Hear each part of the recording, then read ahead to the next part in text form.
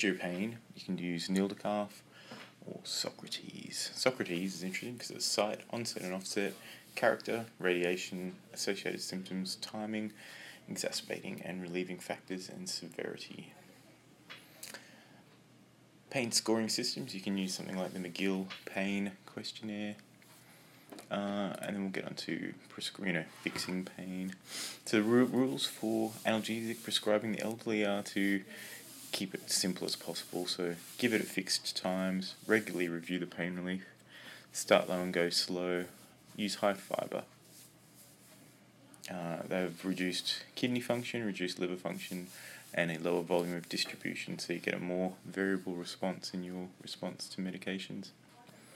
People at high risk of NSAID side effects are people with age over 65, prior ulcer disease, presumably peptic, if you're on high-dose multiple NSAIDs, if there's concomitant corticosteroid therapy, if the duration of therapy is more than 3 months, if you've got a H. pylori infection. The indications for use for neuropathic pain relief include a burning, shooting, or electric or stabbing pain, having paroxysmal pain or spontaneous pain, having pain in the absence of ongoing tissue damage, pain in an area of sensory loss, allodynia or dysesthesia. And examples of neuropathic pain states are phantom limb pain, complex regional pain syndrome, diabetic peripheral neuropathy, spinal cord injury pain, and post-stroke pain. And types of medication you can use to treat neuropathic pain include carbamazepine 50 mg BD up to 400 mg BD, gabapentin 100 mg daily up to 800 mg TDS, sodium valproate 200 mg BD up to 600 mg BD, pregabalin 70 mg daily up to 300 mg BD, and duloxetine, which is an SNRI, 30 to 60 mg daily.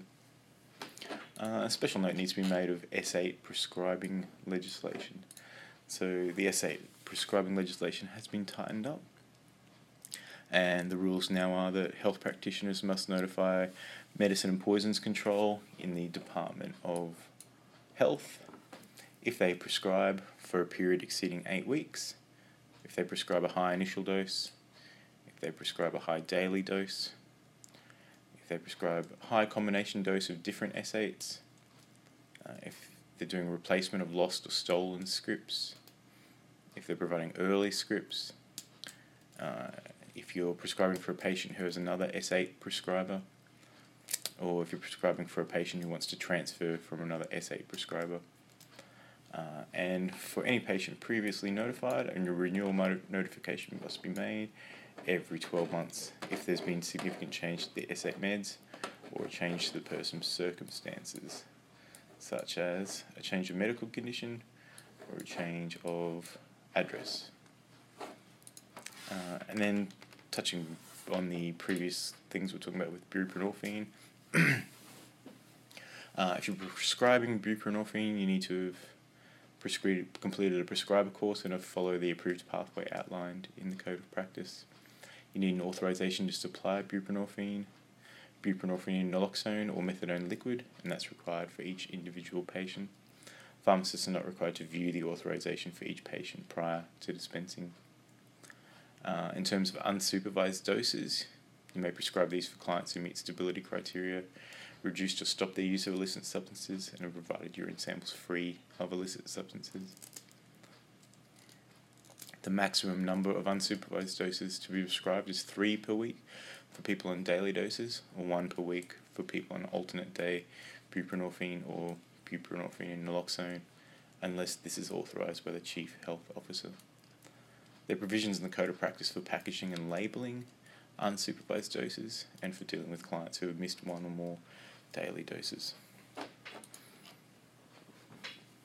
And in general, if you're starting pain relief, you have some obligations, and they are to ensure there's an appropriate indication for it, provide education about the drug to the patient, so its purpose, side effects, and dosage regimen, to monitor its continuing need, effectiveness, and safety, to give the patient permission to telephone about any concerns, to be prepared to deal with the side effects, and eradicate known H. pylori infection.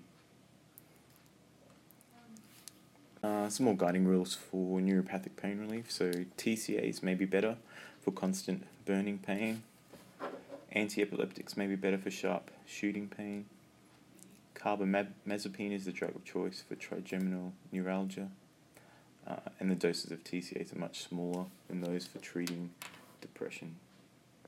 The treatment of painful diabetic neuropathy, the features are complaint of burning in the feet with possible associated aching, cramping, and tingling sensations, and they're worse during the night. Need to exclude non-diabetic causes of painful neuropathy, such as alcoholism and vitamin B12 deficiency, uremia, or ischemic neuropathy associated with peripheral vascular disease. First-line treatment of painful diabetic neuropathy is TCAs, and then duloxetine or gabapentin. The last thing to mention is somatoform pain disorder or psychogenic pain. So that's where the patient has distressing pain, but that cannot be attributed to any objectively demonstrable organic pathology. Differential diagnosis include occult organic pain, depression, substance abuse, malingering, and rare disorders such as sickle cell anemia and porphyria. Management is difficult and based on caring support, devoid of promoting the sick role. Psychological treatments are directed towards helping the patient cope and live with the pain. The possibility of comorbid depression should be addressed, and if possible, an appropriate trial of antidepressants can be tried, and referral for CBT are also options.